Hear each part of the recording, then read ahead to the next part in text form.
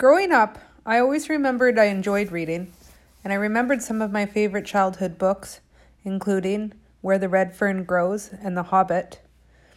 But I was never one of those kids who was reading all the time. I have some of those kids in my class, and I've seen them throughout my teaching. The ones that just, sometimes when they're being distracted by reading.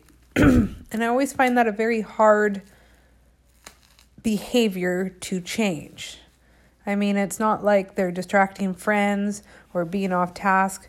They're literally just so engrossed in their books that they can't stop and don't feel like paying attention. Reading was never a huge struggle for me. And I talked to my mom about this because I don't have the clearest memories of when I was maybe in grade 1, really first starting to learn to read.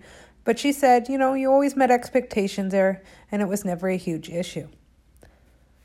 I remember the first times I really started reading for enjoyment was when I went traveling. I went traveling when I was about 20 to 23, and I lived in Europe and a few places abroad. And when I went traveling in those long bus trips or ferry trips or plane rides, I would get engrossed in books. And my favorite activities to do were just find a spot on the beach, lay down, and read. As an adult, I have got way back into reading again, and I'm loving it.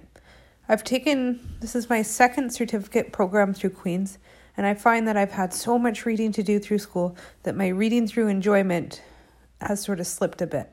But I'm making sure now, and I have been for maybe the past year or so, that I'm making time to read because I do love it. I want to encourage kids to read. And to be honest, my 91-year-old grandma reads every night, and she's really as sharp as